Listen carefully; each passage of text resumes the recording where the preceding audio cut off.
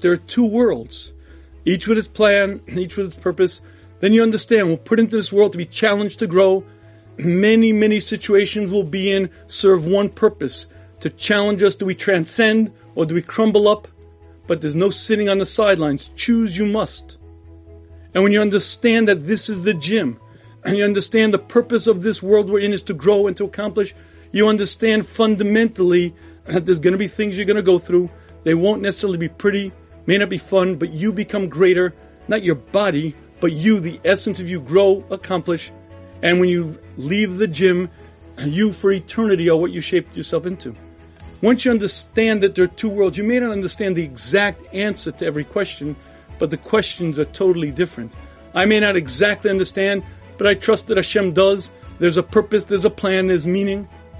But if you believe that it ends at the grave and there's nothing after that, then there are no answers. Hashem would rate an F. Says Mrs. Sharim, any thinking person, any bardas will quickly understand that it's impossible for Hashem to have created us for our station in this world only, because then Hashem did a terrible job.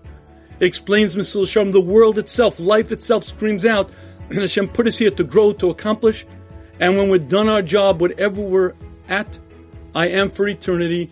That's when I enjoy what I accomplished. This world is the gym. That world is the spa.